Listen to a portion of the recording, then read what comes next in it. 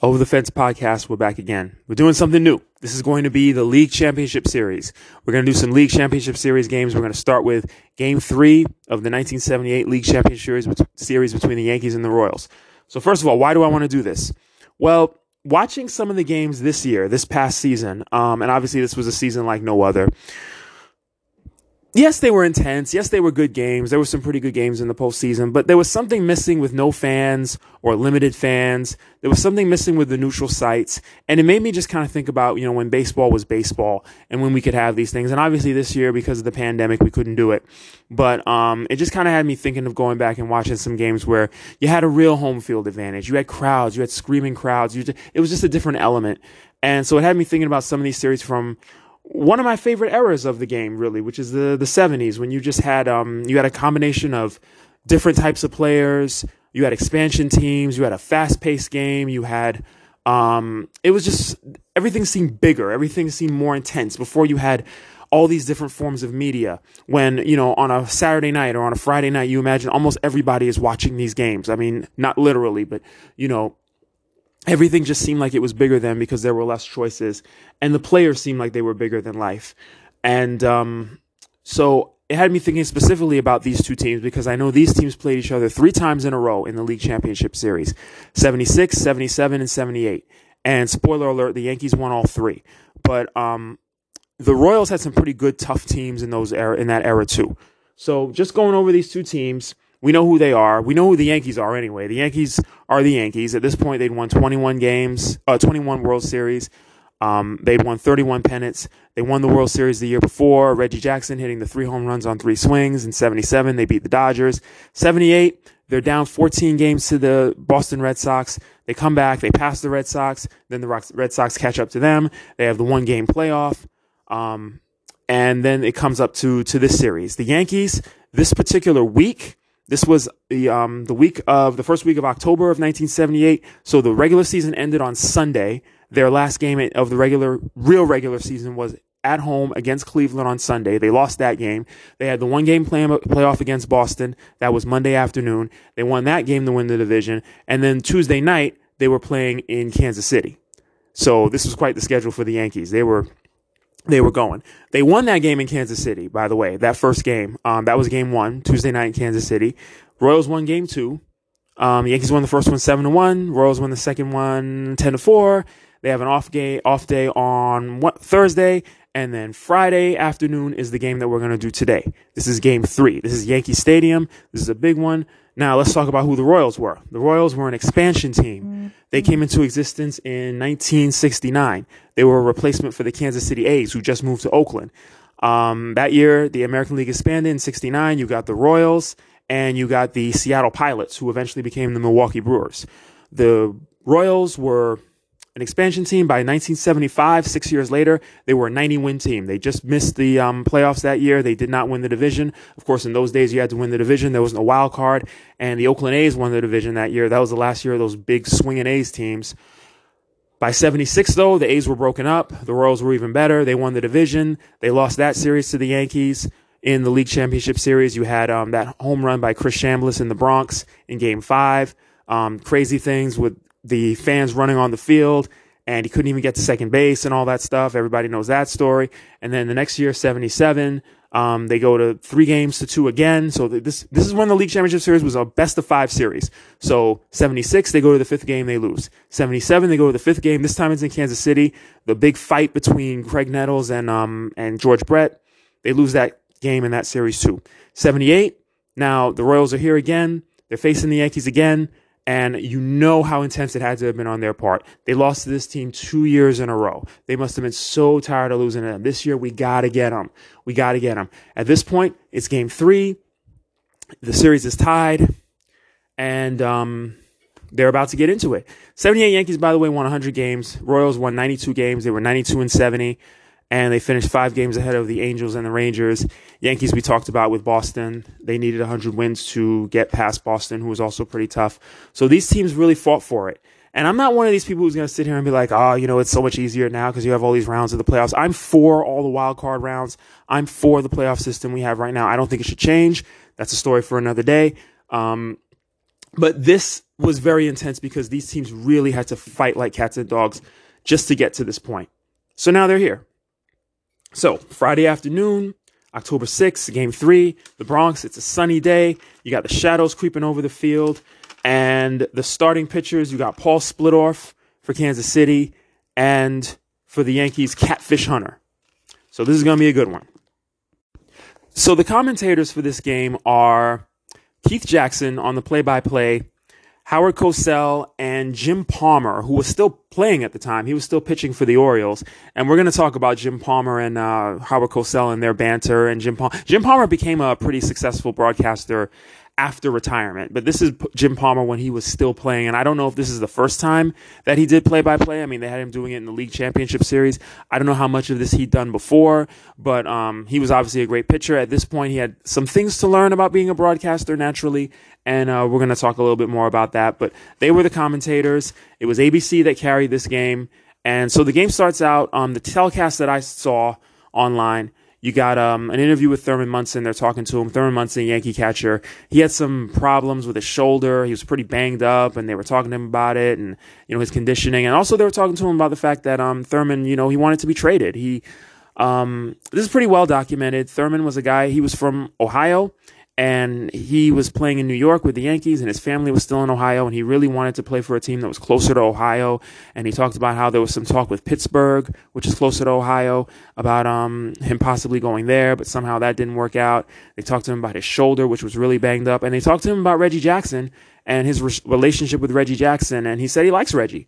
And at this point, from what I've read, by 78, Reggie and Thurman had kind of ironed things out, and they were getting along pretty well. Not like Reggie's first year in 77 with the whole article in Sport Magazine, and there was a lot of contention and everything like that. But at this point, it seemed like Thurman had kind of put a lot of that stuff behind him, but he still wanted to leave the Yankees because he wanted to play closer to home. So before the game starts, they introduce a few awards. You got Raleigh Fingers winning the Rolaids Relief Man Award. I think that was pre-recorded where they showed that. And then right here on the at Yankee Stadium, you see Jim Rice and Ron Guidry winning I couldn't tell exactly what award they were presenting them with at home plate before the game started. Jim Rice, of course, was a member of the Red Sox, and they had just lost to the Yankees a few days earlier. So there he was, with Ron Guidry. They're getting this award. Jim Rice looking mad, 78 style smooth. He's got the suit. He's got the sunglasses, everything like that. I didn't even realize it was him. I was like, oh, that's a pretty cool looking guy. 70s look, everything like that. It was Jim Rice.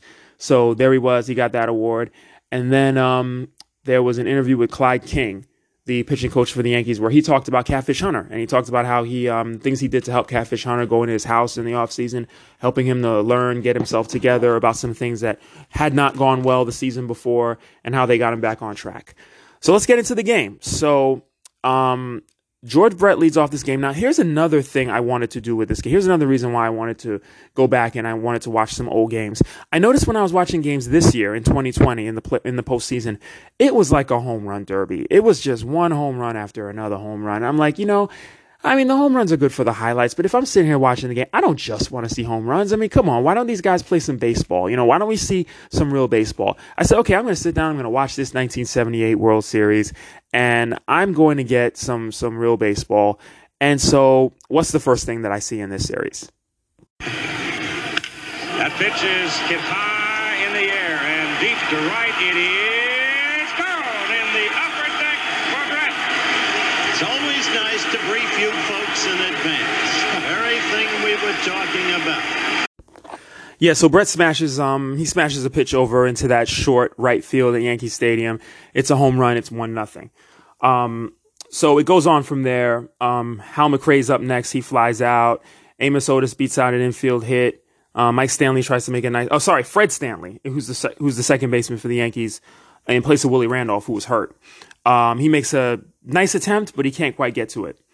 And Darryl Porter comes up next. He's the catcher for Kansas City. So at this point, there's one out, there's one on, there's a run already in. The Yankees already have somebody warming up in the bullpen. That's kind of like today. So right now I'm watching this and I'm thinking this is not that much unlike modern baseball, but don't worry, it does kind of morph back into what it's actually supposed to be. It does kind of go into real 1978 style baseball in a minute. So Amos Otis steals second base, no throw. Munson kind of loses the ball behind him, and they're going to run on Munson all day because they know he has that bad shoulder, and they talk about this during the postseason or during the broadcast. So now there's a man on second, still only one out. They get Porter to fly out to center field. Otis tags up and goes to third. Mickey Rivers over in center field. Now he's injured too. Mickey Rivers is injured, and they're going to talk about that a little more. He's got a bad hip, I believe, and he uncorks a great throw over to third base, and he gets him, and he gets him out. So they end up getting the third out, and that ends the inning. So they get out of it there. So they get out of it with just the one run, which is George Brett's home run. So now the Yankees are up for the first time, and they're up against Paul Splittorff. And Splittorff was a tough pitcher. And he would have pitched in game one, but unfortunately his dad had passed away. So he was not available to pitch game one. So he got pushed back to this game 3. So series tied now, and you got Paul Splittorff going in the Yankees. Now, the year before, by the way, Paul Splittorff was the pitcher who, Billy Martin, who was managing the Yankees at the time, he used him as an excuse to not play Reggie Jackson in game 5 in that series, which was a pretty lame excuse. Now you got Reggie in this game, and you'll see how Reggie does in a minute. But he felt, Splittorff, he's a tough lefty. I don't really think it's a good idea for Reggie to face him and everything like that. It was really just a way to screw Reggie, obviously. Well, he's not the manager now. At this point, Bob Lemon's the manager, and Reggie's in the game at DH. Right field, instead of Reggie, you got Lou Piniella out there, but Reggie's DHing. So first at bat of the game for the Yankees, it's Mickey Rivers. He hits a single. You can see he's hobbling, though. They talk about it during the broadcast. He's clearly hobbling. He's not 100% Mickey, and that means he's not going to be as fast. He may not be as much of a threat to steal. Roy White's up next. He's a pretty solid defensive outfielder in left. He's not a heavy hitter, but he's okay. Here he's not okay. He hits into a double play. And, so that doesn't really work out so well. Usually it's Munson who hits second, but for this particular game, Munson's hitting third. So Munson's up next, and he quickly flies out. So the end of that inning. So we go to the top of the second, and they talk about the tough sun field. Pete Lecoq is the batter for Kansas City. They talk about the tough sun field at Yankee Stadium. You can see, the shadows are just going across the field at a very strange angle. I don't know exactly what time this game started, but it was autumn. It was October. You had the sun setting earlier. And the sun is a factor through a lot of this game, but especially as we go to the middle innings. Anyway, Lecoq fouls off a lot of pitches off of Catfish, and then finally hits a double. Clint Hurdle's up next. Okay, Clint Hurdle. We all know who Clint Hurdle is, right? We know him as the manager. Manager for a long time with the Kansas City, with Colorado and with Pittsburgh. But here he is playing for the Royals. I didn't realize he played for the Royals. I knew he was a Met, me being a Met fan. I remember his name coming up as a Met. I think he was maybe a guy who was in the minor leagues a lot with the Mets, I believe. And I know he was a potential manager candidate as he started managing a lot in the Met system. He never really got a chance. He never got a chance, actually, to manage the big league club. He ended up moving on. As we know, he became a successful manager with Pittsburgh and with Colorado. But here he is as a player in 78, and he flies out to center field. He's the left fielder for Kansas City. Al Cowens is up next. So it's a man on second and one out. Al Cowens is up. By the way, I know I talk about this a lot, but I'm just going to keep it real. It's nice to watch these games and see a lot of African-American players, and the Royals had a lot of them. You had Al Cowens, you had Frank White, you had Hal McRae, Willie Wilson, who we'll see later, Amos Otis, and the Yankees had a few too. So it's really nice to see that. You don't see that as much in the game now. I'm all for the globalization. I love the fact that you have plenty of great Latin American players and Asian players and so on that are in the game now. But I miss the fact that you just don't see an African American presence. And in this game, in this era, you see a lot more of it. So here's Al Cowens. He hits a sharp grounder to Nettles over at third base, and He looks Lecoq back, throws over to Cowens, and 2 outs. So I'm going to keep going. I'm going to kind of move along through this, as I'm not going to keep you guys with everything here, because I'm actually going through my notes of everything I did when I watched this game, and my handwriting is not 100%. I kind of scribbled some of this. Fred Patek is up next. He pops up to second base, and Fred Stanley's fighting that sun, but he makes the catch. All right, so we go to the bottom of the second. So the Royals are out of it. So we got to go to the bottom of the second. We get Reggie for the first time. And Reggie's up for the first time. He's DHing in this game, and he does this. Time when it seemed almost verboten in the big leagues. Goodbye.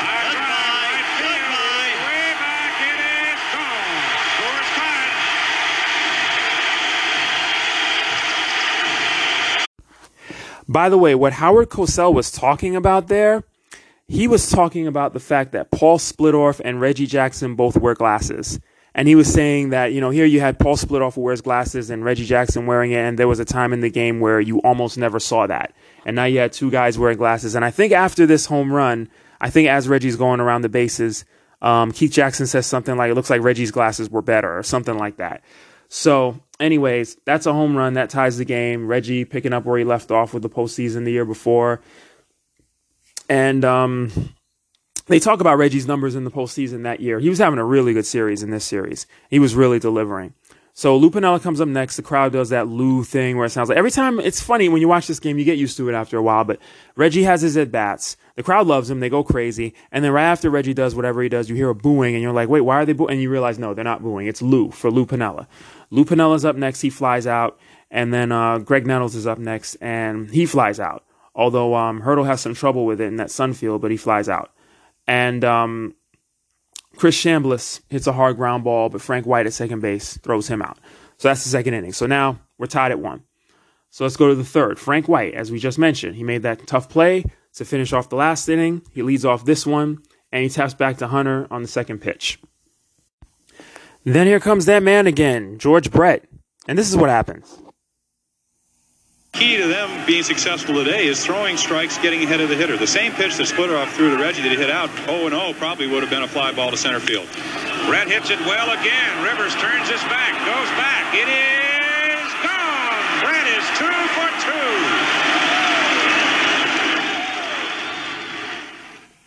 2. Another one for George Brett. So that's crazy. I mean, he's got another one. This time, nobody on again. So it's 2-1 Kansas City. And Brett just clearly has Catfish's number. He's just making him pay with everything. So Hal McRae comes up next. Tough act to follow. He strikes out looking, and then Amos Otis, Hunter walks him. Darrell Porter's up. With AO up on first base. We know AO can run. They do the split screen thing. Everybody remember that split screen thing they used to do they don't do this anymore, I guess. Well, for two reasons. Number one, because guys don't steal as much anymore. And also because I guess most of the time if they think someone's going to steal, they have that camera that's somewhere over the third base dugout. And they get a shot of the pitcher. And then you get the runner on first base in the foreground. But this is in the days, ABC would do the split screen. And I think NBC started picking it up too. Or maybe NBC did it first. I don't know. But you'd have the pitcher on one side, and then you'd have the first baseman and the runner on first on the other side. And then he's throwing over the first base. Is he going to steal? He's not going to steal. There's a little bit of an analysis about it. And then something strange happens. So Darrell Porter's up. He hits a fly ball to center field. Rivers comes in. It looks like he caught it, but we're not sure if he trapped it or if he caught it, or we don't know. And the runners move up, and they show the replay, and it looks kind of like he caught it. And you hear the Yankee fans, and the Yankee fans are chanting what the Knicks fans used to chant at the Garden. I guess they still do it. I don't know. But the Knicks fans used to chant this a lot in the early 90s when the Knicks would play the Bulls and whoever they were playing in the playoffs, and they thought it was a bad call by the referee, and they would chant this word, bull, blank, bull, blank. You can hear it pretty clearly. The fans at Yankee Stadium are chanting it when they see the replays. They think he caught that ball. But not much of an argument from the Yankees. And Howard Cosell kind of suggests that he may have caught it, but they don't change the ruling, and obviously there was no replay in those days. And Yankees get the bullpen again. They get the bullpen going again, but Hunter ends up walking Pete Lecoq. Clint Hurdle's up next. Hunter finally gets ahead of him 0-2, and he's working pretty fast. These pitchers in these days work pretty fast, and he strikes Hurdle out. So he gets out of it. So the Royals get out of it with just the home run, or the Yankees get out of it only having given up the home run to George Brett. So it's 2-1.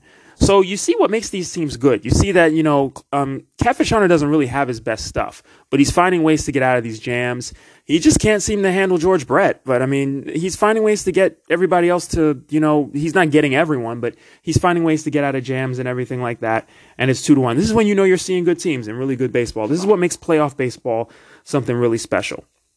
So we go to the bottom of the third now. Fred Stanley strikes out quick. Bucky Dent, he gets a nice hand. This is the first time Bucky Dent has come up at Yankee Stadium since that big home run he hit that Monday in Boston. And he gets a nice hand for that. We all know the story of that big home run that helped put the Yankees into the playoffs by helping beat the Red Sox, the big home run at Fenway. So he hits that smash up in Fenway, but in this at bat, no. He flies out to right field. Paul Blair is up next. So Paul Blair replaced Mickey Rivers. When Mickey Rivers made that catch, he didn't make the catch in the half inning before, he's hobbling a lot. You can see his hip is bothering him. You can see he's not healthy. He ends up coming out of the game, and Paul Blair comes in to replace him. And Paul Blair's nothing to sneeze at. This is a guy who's a veteran. He played for the Orioles. I believe he was there when they won their championship in 1970. And he's a special ball player, and he's a good ball player. And Jim Palmer talks about him. Jim Palmer was his teammate in Baltimore, and he talks about how reliable he is. And so he's out there, and he's a pretty good guy out there to have for depth. Here he flies out, though, to center field. So we go to the fourth. So on to the fourth. After Al Cowens flies out, Fred Patek comes up. He takes a high strike and gives that umpire a hard stare, man. He gives him a real serious ice grill. Eventually, he works out a walk. So he's on first base, 1 out. Frank White comes up. You get the whole split screen and everything like that. Frank White flies out, so there's 2 outs. And now George Brett comes up, and he gets a pretty good boo from the crowd. But it's 2 outs, and it's a man on. And they're talking about in the broadcast, there's no way in the world that Patek should be running with George Brett up. He's got 2 home runs already. He's in a groove, and there's no way in the world he should be running. So what does he do? He takes off. And what happens with Munson? Because they think Munson's got that weak arm. Remember, he's got that bad shoulder. So what happens? Munson throws a gun. He throws a cannon. I'm not wording that right. He has a cannon, or somehow, even though he has that bad shoulder, but he's able to make a great throw over to second base. Patek's slide isn't very good, and he gets him. So he ends up getting caught stealing at second base with George Brett up. Bad move. I know he must have got a little bit of an earful in the dugout for that one. That's the end of the inning. Next inning, heart of the Yankee lineup coming up. Roy White, and then you got Thurman, and then you got Reggie. So Roy White, the second place hitter, he grounds out pretty quick. Munson comes up, and he doubles. So Splitoffer retired 7 in a row. But now here's Munson. He hits a double, and the ball that he hits kind of gets lost in the tarp roll. And so that kind of helps him get the double, but that's baseball. That's how it is. So now Reggie's coming up, man on second base. Naturally, crowd's going bonkers. Reggie gets a hard single. Now, this is good baseball, man. Reggie, he doesn't have to hit a home run every time. He gets a good single. It's good enough to score the runner, and it ties the game. So the game's tied at 2. And then you hear that booing again. Here's Lou Piniella. And this is what I really miss, just the intensity, the crowd, everything like that. The crowd's into it. And here's Lou Piniella, and he's coming up. And they talk about how Reggie's his statistics, his numbers, and how he's tearing it up in this series. Low block by Porter. Excellent play by Darrell. Keeps Reggie at first. Jackson in this championship series of 78, 6 for 9, 2 homers, 5 runs batted in. This is ridiculous. It's a career for a lot of folks. Yeah, so Reggie's doing it. He's showing he's worth the money and everything like that, and it's working out for him. 78, obviously, a lot better than the majority of 77 did, although, of course, 77 had a pretty happy ending for Reg. All right, so the rest of this inning.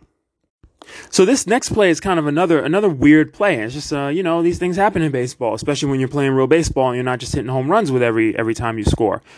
Piniella hits a drive into the left field corner. Reggie has to hold at second at first, but the ball ends up going past the fielder.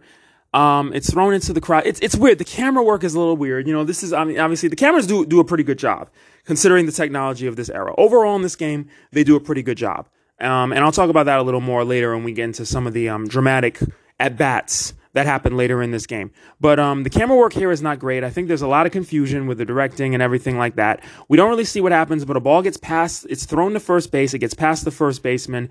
And Reggie ends up scoring because of the overthrow, but we don't really see it, and then we don't really get a good replay. The commentary doesn't really talk about it. Either way, the Yankees are now up 3-2 on a strange play where there's looks like 2 errors that are made by the Royals. Yankees are up 3-2. Craig Nettles comes up next, and he hits a fly ball to right field. Piniella now is on third. He's coming home to score, and he's coming home to try and score on what would be a sacrifice fly, and he's called out. And you got to remember, this is Lou Piniella. Now, Lou Piniella, as a manager, was one of the most animated managers we've ever seen. And as a player, he's not much different. He slides into home plate. He's called out and he is livid. He is flipping around. He is going crazy. The hat flies off. He's yelling. Reggie and a couple of the other guys have to come out and actually get him away from the umpires.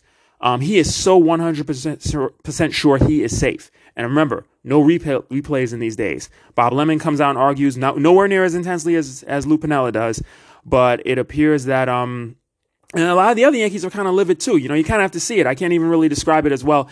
But you know, a lot of guys come out and they get in the face of that umpire, and but obviously there's no reversal of the call, and he's called out, and that's the end of the inning. So we go to the next inning, but the discussion of this continues. So George Brett's up. Now remember, he was at bat when Freddie Patek came up when Freddie Patek was on base in the last half inning. So George Brett's up again now because he lost his at-bat. He didn't get to finish his at-bat because Patek got thrown out being caught stealing. So it's the top of the fifth. Brett's leading off. It appeared that way. We'll have a look at it. George Brett hits it to right field and did 3 in a row. Yes! Incredible! What a performance! Can you believe this? 3 home runs, all off the same pitcher, all off the same starting pitcher. Catfish, just not a good day against George Brett. I mean, when Reggie hit those 3 home runs on 3 swings in the World Series the year before, he did it off of 3 different pitchers. This is 3 home runs off of the same pitcher. The Royals are back on top. This is insane. This is crazy. So, we move on. Hal McRae, again, tough act to follow. Again, he doesn't follow it very well. He flies out.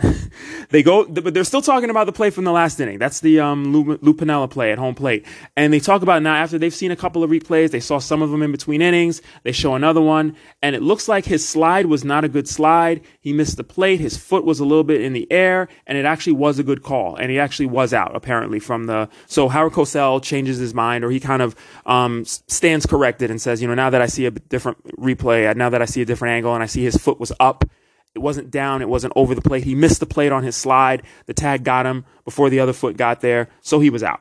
So it turns out it was a good call. Amos Otis strikes out. Darryl Porter grounds out. That's the end of that inning. Bottom of the 5th. Chris Chambliss leading off. He flies out to Cowens in right field. He hit the ball well, just not well enough. Fred Stanley comes up next, and he strikes out on a foul tip. Now Bucky Dent's up. He gets another nice little hand about the home run the other day. And but before we get to the results of Bucky Dent, there's an interesting little banter. Now, remember, I was going to talk about Jim Palmer and Howard Cosell in this game. Jim Palmer's not a broadcaster yet. He's still a player. He's still a great player, a great pitcher with the Baltimore Orioles. And he's trying to articulate some points, but something he doesn't seem to really understand is that you gotta, when you're talking during the course of the game, you have to stop when a play is about to happen because the play-by-play guy has to describe it, even though this is television. And I think Keith Jackson's trying to be polite, and he's kind of letting them get away with it because when Fred Stanley's up and he strikes out, Keith Jackson doesn't really get to call it because Jim Palmer's trying to make a point about how the Yankees are tough to beat because they're always adding players, because they're always active in the free agent market, because they have so much money. And Howard Cosell's kind of disputing that point. And the thing with Howard Cosell is this, from what I'm listening to here. Howard Cosell, and I've heard him in other broadcasts too, he has no problem saying when he doesn't agree with something that's being said in the mound and actually kind of debating about it right then and there. He's not somebody that's going to kind of hold back his opinion. If you say something and he doesn't agree with it, he'll say, well, I don't know about that. Why would you say that? You know, and so he kind of gets into it a little bit with Jim Palmer here. You know, it sounds good natured. I don't know if these guys, I can't tell if they like working together or not, but while they're doing that, Keith Jackson's having a hard time calling the games. So calling some of the plays here. So it gets a little bit awkward, but it's a decent listen. Palmer, by the way, when you listen to him talk, he talks about Fred Stanley. I think in an earlier at bat, and he says, well, he can't really hit the ball hard unless it's over on the outside part of the plate and down or something like that. You can sense a little arrogance with him. He's like, oh, you know, I have pretty good success against this guy because I just, you know, he doesn't hit me very well. It makes an interesting listen. I think he is a good choice. He's articulate. And he obviously knows a lot about pitching because he is a great pitcher. He explains those things very well. But there's a little bit of an arrogance here, but it's good. It's good. It makes for a decent listen. But there's a little bit of awkwardness with him and Cosell as they make this point. So the point he's trying to make again is that, you know what? Why don't I play a little of it? And his team's obvious. Kansas City came here to play. I talked to Hal McRae the other day, and he said that he really thinks they have a good chance to win. It's gone. But it's tough when the Yankees keep adding a player, a guy like Rich Gossage or Raleigh Eastbrook a year. He says very hard to compete. I don't know. Brad Corbett tried that. It didn't work. Ray Kroc tried that. It didn't work. Gene Autry tried that. It didn't work. Yes, but they didn't have a World Championship ball club that they were adding a player to. And the Yankees know how to win. They proved that last year. They proved that this year. I thought your implication was. Bucky Dent hits it into the air to left field. Hurdle. Okay, so during that whole exchange, Fred Stanley struck out. He foul tipped. He didn't think that it was a foul. He didn't think that the ball was caught, or he couldn't believe the ball was caught. He's arguing with the umpire. Bucky Dent comes up and he flies out. And if you are just listening, as you just were, you wouldn't know any of that because because those two guys are going at it with that point. But anyway, it's fun. It's a fun listen. So we move on. So it's the top of the sixth, still tied at 3. Pete LaCock comes up. And he hits a well-hit ball over Paul Blair's head. Paul Blair decides to go for it and not play it off the wall. So because of that, he ends up having to come back in when it bounces off the wall. So LaCock gets a double. Oh, I'm sorry. LaCock gets a triple out of that. He runs pretty well for a first baseman. And he gets all the way to third base. So Clint Hurdle's up next, and we start to see some warm-up action in the bullpen. It's the top of the sixth. Goose Gossage starts to warm up in the bullpen. We'll talk a little more about the Goose later. And Hurdle hits a rocket down the right field line that's just barely foul. So you can see Catfish is getting tired. And Howard Cosell makes a comment that, maybe it's time for him to come out. And in the next, for the rest of this at bat, he manages to handle Hurdle and he strikes him out on a breaking ball. So there's one out. So Al Cowan comes up next and he grounds out to Fred Stanley pretty quickly on a check swing. Catfish actually comes over. He almost makes the play, which is what keeps LaCock from scoring from third. Because now, let me just explain this. The ball's hit. It looks like it's a check swing. It's a weak ground ball towards second base, but it looks like Catfish can make the play himself. If Catfish makes that play, there's no way in the world that LaCock can score from third base. So Catfish comes over to make it. If he never went for it, LaCock would have taken off for home plate and he would have scored. But because Catfish went for it, that makes LaCock have to hold up because he knows if the pitcher makes the play, he's going to throw home. So Catfish goes after it. He doesn't quite get to it. The second baseman, Stanley, makes the throw out to first, but by then, LaCock had to hold up over at third base, so he couldn't score. So that holds the runner up. So that's good fielding. That's a good attempt right there by Catfish. He doesn't touch the ball. He doesn't make it harder for Fred Stanley to make the play. Stanley makes the play. That's 2 outs. Man still stays at third. He doesn't score. So now it looks like Catfish might get out of this, and Howard Cosell might have to eat his words. Freddie Patek comes up next. Now here's another interesting exchange between Cosell and Jim Palmer. They start getting into it about how is Catfish Hunter throwing. And Palmer says he's not throwing that well. His fastball's not that good. He's getting by on some breaking balls, something like that. But he kind of, again, this is the arrogance of Jim Palmer, but he's telling the truth, and again, it's a good listen. So it's fun. So what does Hunter do?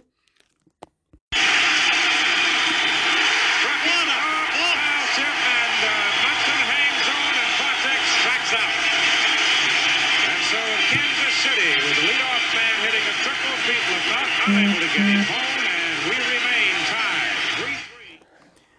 And that's that. And Howard Cosell yells out, "What a performance!" I mean, he's really impressed by Catfish Hunter, who very impressively comes back in that inning. He looks like he's done, but he comes back. He strikes out Patek. Right before that, Jim Palmer had said, you can get these fastball. He doesn't have a good fastball. You can get that fastball past, Freddie Patek and guys like that. You're not going to get it past Pete LaCock, though. And it's true. Pete LaCock hit that double, which turned into a triple because of the way that Paul Blair played it in center field.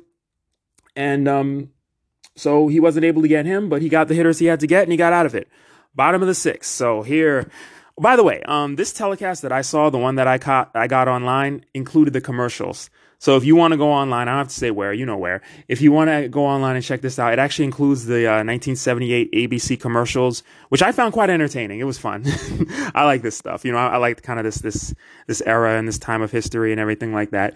So after the commercial break, we realized that ABC missed Paul Blair's at bat in the bottom of the sixth inning. So I actually wrote in my notes, commercial hungry jerks or commercial greedy jerks. I wrote here. These guys, they came back late. They missed Paul Blair. He grounded out and nothing really happened. But what if something had happened? Because of the commercial break, he grounded out to the shortstop and they never showed it. They showed the replay And Keith Jackson says something like, Paul Blair came up to the plate pretty quick. And I'm like, yeah, okay. He came up quick, huh? No, he came up the normal time. You guys, your commercial break was too long. You guys are greedy. It's not his fault, but it's ABC's fault. Anyway, they miss a play. That doesn't happen that much nowadays, huh? Roy White comes up next. He singles to third base and Thurman Munson's up. So they're talking hit and run. Palmer expects the hit and run and Munson fouls off a few. And then he hits a bloop to left field. That gets White all the way to third. Munson's just reliable. This is why Thurman Munson was such a good player. He always found a way to just get done what needed to get done. He didn't make a stupid out. He didn't hit into a double play or anything like that. He advances the runner all the way to third. He gets himself a single. He hits a bloop. He doesn't do anything. He gets the guy all the way to third base. So now it's first and third. So now he's over at first base. Even if he hits into a double, even if Reggie comes up next, even if Reggie hits into a double play, they're going to score. But Reggie's up next and the crowd's going bananas. Absolutely crazy. Reggie hits a deep fly ball to center field. I mean, way, way back. The crowd thinks it might go. Otis goes back. Oh, it's a really great call by Jackson. He goes, back goes Otis. Back goes Otis. But Otis ends up making the play on the warning track. But it's good enough to score Roy White, and it's good enough to give the Yankees the 4-3 lead. So I wrote a side note here. I'm trying to read my notes. Bear with me. Podcast is live, although it's not really. It was my side note is that, so Reggie hits this fly ball to center field. Now, I didn't realize this, but Yankee Stadium in the late 1970s, this is the new Yankee Stadium. Sorry, I'm just going to geek out on stadiums a little bit because I do that. This is the new Yankee Stadium. This is post-renovation, post-1976. We all know that in the old days, Yankee Stadium was like 430 or something, or 450 or something crazy to center field. Yankee Stadium, as I knew it in the 1990s, was 408 to center field. I think in the 80s and 90s, it was 408. But at this point, it was 417 to dead center field. So they moved the fences in again for, a different era of baseball. So those 90s Yankees played in a stadium that I don't want to call it a bandbox, but it was 408 to center field. This stadium was 417 to center field. And we know right field is really short at Yankee Stadium. But Reggie in the this was Yankee Stadium in the 90s. This would have been a home run. But it was 417 to dead center, and Otis was able to make the catch. So the Yankees are up 4-3. It's a sacrifice fly. Reggie does it again. Thurman does it again. These guys are consistent. I'm telling you, this game is really just a clinic in good baseball and what good baseball teams do, and you're going to see more of that in a minute. Lou Pinella's up next, and he hits one into the center field alley. That gets Munson all the way to third. Lou has to stay at first because the throw comes in. And Howard Cosell makes an interesting point, which is kind of the point that I'm making. Yes, the Yankees are starting to knock split off around a little bit, but you're seeing how good the Royals outfielders are. You see Amos Otis make that play. You see over there in right field, the right fielder makes a good play to cut that ball off and keep it from becoming an even more dangerous play. Even though the Yankees are knocking split off around a little, you're actually seeing how good the Royals are and keeping this from getting worse. And you saw that with the Yankees earlier. Okay, so now Nettles is up next. He grounds out to Lecoq at first base, and the Yankees only get the one run. So it's 4-3. Listen, if this was two bad teams, this game would be like 9-7 right now. But these teams are really holding it together. So you go to the top of the seventh, and a player who I really like, I'm actually reading his book right now, and he's really fun to watch, Goose Gossage. They call him Rich Gossage, which is his real name. But, a lot of us who grew up in the 80s know him as the Goose.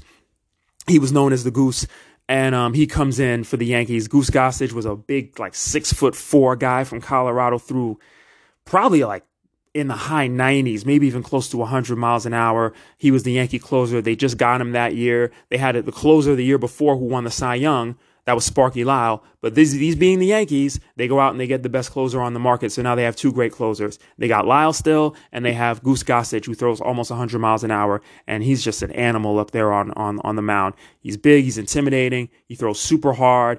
And they talk about it. So anyway, and of course, this is the day when the closers didn't come in the ninth inning. This is the seventh inning, and the Yankees are up by one run, and Goose is already in. Okay, now George Brett's up again. So what's going to happen? Fourth home run? No, he flies out to center field. Hal McRae taps back to the mound. Hal McRae's not having a good day. He has to hurry, and he has to get him. And, I forgot Frank White. He led off the inning, and he popped up. So Goose gets him 1-2-3. Bottom of the seventh, Yankees go 1-2-3 also. Let's move on. Top of the eighth, Amos Otis is up. Goose Gossage is still in. And Amos hits a double. Pinella can't quite get to it. Remember, it's 4-3 Yankees now, top of the eighth. Darryl Porter comes up next. He hits a single pretty quick. Amos Otis scores. So quickly, boom, boom, boom, just like that. Royals tie it. This is how good the Royals are. Pete Lecoq's up next. Goose strikes him out. He's just throwing hard gas, just steam, just boom, boom, boom, and he strikes him out. You look at that Yankee bullpen, nobody warming up. 2 big hits. If this was nowadays, Goose would have been out. If this was now, well, Goose wouldn't have been in because he's the closer, but if this was some other relief pitcher, they would have been gone. But he's already given up a run. He's given up 2 hits, but he had the chance to strike out Lecoq, and he did. He can hit that heavyweight type of hitter. Next is Clint Hurdle. Clint Hurdle gets a single. So now Goose is starting to look a little mortal here. He's not looking as invincible as he was. Still no one up in the Yankee bullpen. They show the Yankee bullpen. There is nobody warming up. So now the Royals have the lead. It's 5-4. Al Cowens comes up next, and he hits a rocket. It just eats up Bucky Dent. He fields it. He's able to. He gets rocked backwards, and he ends up. I'm sorry, no. It's still 4-3. It's not 5-. I'm sorry. It's still tied at 4. Still tied at 4 right now. Al Cowens comes up. He hits a rocket over to Bucky Dent. It knocks Bucky Dent down over there at second base. He's able to get up, or almost knocks him down. He makes the fielder's choice, but they can't make the double play. The Royals score another run. Now they're up for 5-4. So now the crowd's getting quiet. Everybody's getting a little nervous. The Royals are up now 5-4. They're showing they're tough. They're here to play too. Freddie Patek up next. Now he hits a grounder to short. Dent comes over, makes a good play, crosses over second base, throws him out, and the Yankees get out of that inning. But before they get it, they get out of it at that point, but they've given up the 2 runs. They've lost their lead. So we go to the bottom of the 8th, and here's Paul Splittorff. He's still in the game. So now this is the bottom of the 8th inning. The Yankees have used 2 pitchers so far. They're losing 5-4. The Royals have used 1. This is a different era. This is the definition of a different era. This is crazy. All right, so Splittorff is still in. He gets Blair to fly out. Roy White comes up and he singles. So now Whitey Herzog, the manager of the Royals, comes out to take the temperature, checks Splittorff out. Actually, he knows what he's going to do. He's going to take him out. He takes him out and he brings in Doug Bird to face Thurman Munson. So Yankees are down 5-4. You got Roy White on first base. He singled. And here comes Thurman. And, well, all I got to say is good old Thurman. He's been very effective. Try he is. Munson hits it high, hits it well to left. Wilson going way back, way back. It is gone. The damaged man. You're getting everything, ladies and gentlemen, in this ball game, right, Jim? The damaged man. He's been fighting his battered body all throughout the series, getting his pitch. We told you about Bird, and he did not go to right field. He got his pitch high, right where he wanted it, and put it deep into the bullpen. So I got to be careful, I guess, how much of this I play. But so, yeah, you hear Howard Cosell going crazy, calling him the damaged man and everything like that. We know how hurt he was. You get some really good crowd shots here of the Yankee fans as they're, going nuts for Thurman. They're actually begging for him to take a curtain call. Eventually he does come out and take it. That's not really something that Thurman Munson likes to do, but he comes out, he takes the curtain call. They show the replay, everything like that. Herzog comes out. He takes Bird out. And it's just a really great moment for Thurman, and unfortunately, as we know, this was the last postseason that Thurman Munson would play for the Yankees, and the last he would play because tragically the next summer he would pass away in that plane crash as he was flying home to see his family that August of '79, and we know the whole story there. But Thurman was a solid player, and he was just reliable. He was Mr. Reliable, and who knows, maybe he would have been a Hall of Famer if he'd have been unable to finish his career, but you just see how great he was here and that he just came up big. And you even see, I'm even kind of watching this as I'm talking, that he's in the dugout and he's putting on his catcher gear. He doesn't really want to come out for the curtain call. And Reggie comes over to him and he says something. And I don't know what Reggie said. I don't know if Reggie said, man, you got to go out there. You got to take that curtain call. But he's congratulating him. And some of the other guys are hugging and the fans are clapping. And this is really good what ABC does here. They don't take a commercial. So we see this whole thing. We see all of it. Doug Bird comes out. Al Roboski, the Mad Hungarian's coming in. We see him getting ready to warm up. We see Thurman take the curtain call. So they kind of make up for missing Paul Blair's little ground out earlier. So, okay, I apologize, ABC. You do a good job here. This is good that they don't take a commercial here and they show everything. They talk about the League Championship Series game coming up that night. And that's going to be Philadelphia and the Dodgers. And I'd love to do some of those games, but I don't know if they're online. Anyway. Now, this is my favorite part of this game, folks. This is my favorite part of this game. Yankees are up 5-4, right? It is the bottom of the 8th inning. There is one out. Reggie Jackson's coming to bat. Al Roboski is the pitcher coming in. If you don't know who Al Roboski is, look him up. You'll see that he's known as the Mad Hungarian. This is the kind of player that I wish we had more players like this in baseball nowadays. This guy was a lefty. He was big. He was just built like a refrigerator. He threw hard. He had the Fu Manchu mustache, and he had this whole act where he would kind of stomp around the mound and pound his glove and everything like that. And the opposing players and the opposing fans hated it, but the Kansas City fans loved it. And he was just a very animated guy. And just, if you look up Mad Hungarian, you'll see highlights of him and everything like that. And he's a guy, he's done some broadcasting since. He played for the Royals before this, and he played for the Braves after this. And I think he's done some broadcasting with St. Louis, with the Cardinals. Did I say he played for the Royals before this? I meant the Cardinals. He played for St. Louis before he played for the Royals, and he played for the Braves later on in his career. And this guy's just fun to watch. And anyway, he's coming in to face Reggie. So he comes in, and he's behind the plate. And ABC does a good job. I'm watching it right now, and Reggie is just watching him warm up. He's just standing there in the on-deck circle. He's not taking practice swings or whatever. He's just watching Roboski warm up, just watching him. And now he finally steps into the batter's box. And Roboski, he goes behind the mound, and the crowd's booing because they don't like this. They don't want him to do this whole thing, but he's psyching himself up. He's pounding his glove. He's just yelling at himself and everything like that. And the crowd's booing, and ABC makes sure they catch it with their camera. They do a good job of catching it. So here we go. It's Reggie, and it's the Mad Hungarian Al Roboski. So it's a pretty intense at bat. Roboski falls behind, and then he throws a couple of really good fastballs. And every time he throws a fastball by Reggie, and Reggie swings through his shoes. And they actually make the comment that they think Reggie Jackson doesn't want George Brett to outdo him. George Brett's got 3 home runs on the day. Reggie's only got 1. He doesn't want to get outdone. That's a pretty good idea. That's very much possible. So Reggie, first, he swings through his shoes at one of these fastballs, and he misses. And every time he gets Reggie to swing and miss, he snaps that ball back from the catcher. I mean, he's really pumped up. And the camera works good, for 1978. They're getting some good close-ups on him and everything like that. And then he throws one that is right under Reggie's chin. When it's 2-2, he gets one right under Reggie's chin. And it actually knocks Reggie to the ground. The crowd's booing and everything like that. It's just really intense. I think Reggie would like to hit another home run here. Not too many of the guys like Grabowski's act.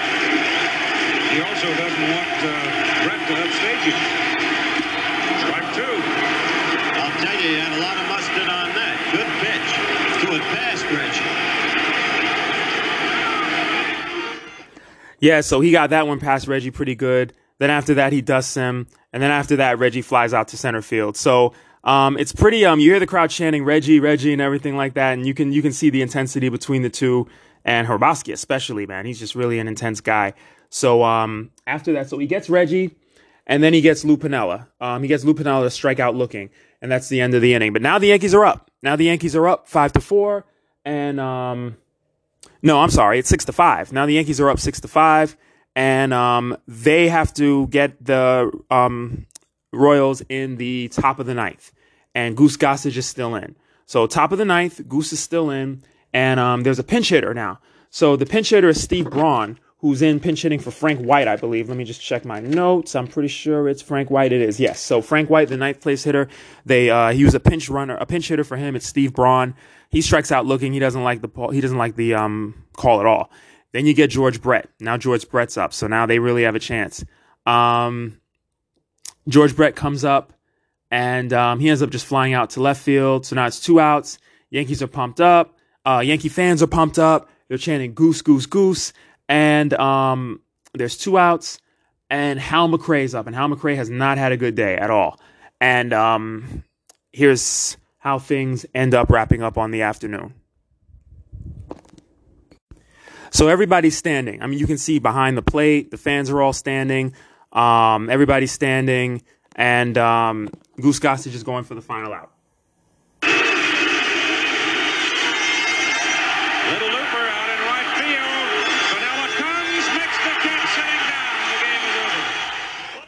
And he gets it. Lou Piniella gets he makes the catch on a sliding ball. It's a shallow pop-up to right field. Piniella comes in. I don't know if Reggie would have made this play. Piniella makes a pretty good defensive play. He slides, kicks up a lot of the turf and a lot of the grass out there, but he makes the catch. And even though the series isn't over, it's 2-1. Remember, this is a best-of-5 series, but they show the Royals dugout, and the guys are dejected. I mean, and this is definitely a different era. You see a lot of cops just kind of coming out of the dugout to kind of keep fans from running onto the field when fans used to do that. And this is not a deciding game. There's still one more game the next night, at least. It's 2-1, but the Royals going down now 2-1. This is crushing, especially since they were up 5-4 in this game, and then Thurman hits the home run to win it for the Yankees. So this is really crushing. They really wanted this one. If they had won this one, who knows what would have happened? They would have tied the series. And I'm sorry, they would have had a 2-1 lead in the series with one game at Yankee Stadium and then another game, actually both games at Yankee Stadium because they played the 2 games at Royal Stadium already. It was called Royal Stadium in those days before it was called Kaufman Stadium. And this really would have put them in a much better position. But being down 2-1 in a best-of-5 series with 2 more games on the road, that's a tough one. And the next night, the Yankees ended up winning this series by winning a 2-1 game with Ron Guidry on the mound. Best pitcher in the American League that year. An amazing year for Ron Guidry in 1978, and he was going in Game 4 on the Saturday night, and the Yankees wrapped it up. So that's that. That's this game, and the series doesn't go much beyond that. These 2 teams, very intense. This game, very intense. Really great game. This is one of those games that you watch, and you hear people talk all the time about how baseball's boring, and I understand how they feel, especially when you're watching regular season games. I get it. Sometimes it's slow, especially this year, no crowds, no nothing. So I get where they're coming from, but this is always my counter. Yes, you may think regular season baseball is boring. I actually think regular season sports in general can be pretty dull. But when you get to the postseason and when you get a ball game like this with 2 games with a real rivalry and a crowd that's into it, and you really start getting into the strategy of it and how they're going to manage things, and you have these players that really want to beat each other, this to me is as thrilling as it gets. Over the Fence podcast. Thank you for staying with us this whole time. I'm going to do more of these. I had a lot of fun doing this. I hope you enjoyed too. Thank you. God bless. I'm out of here.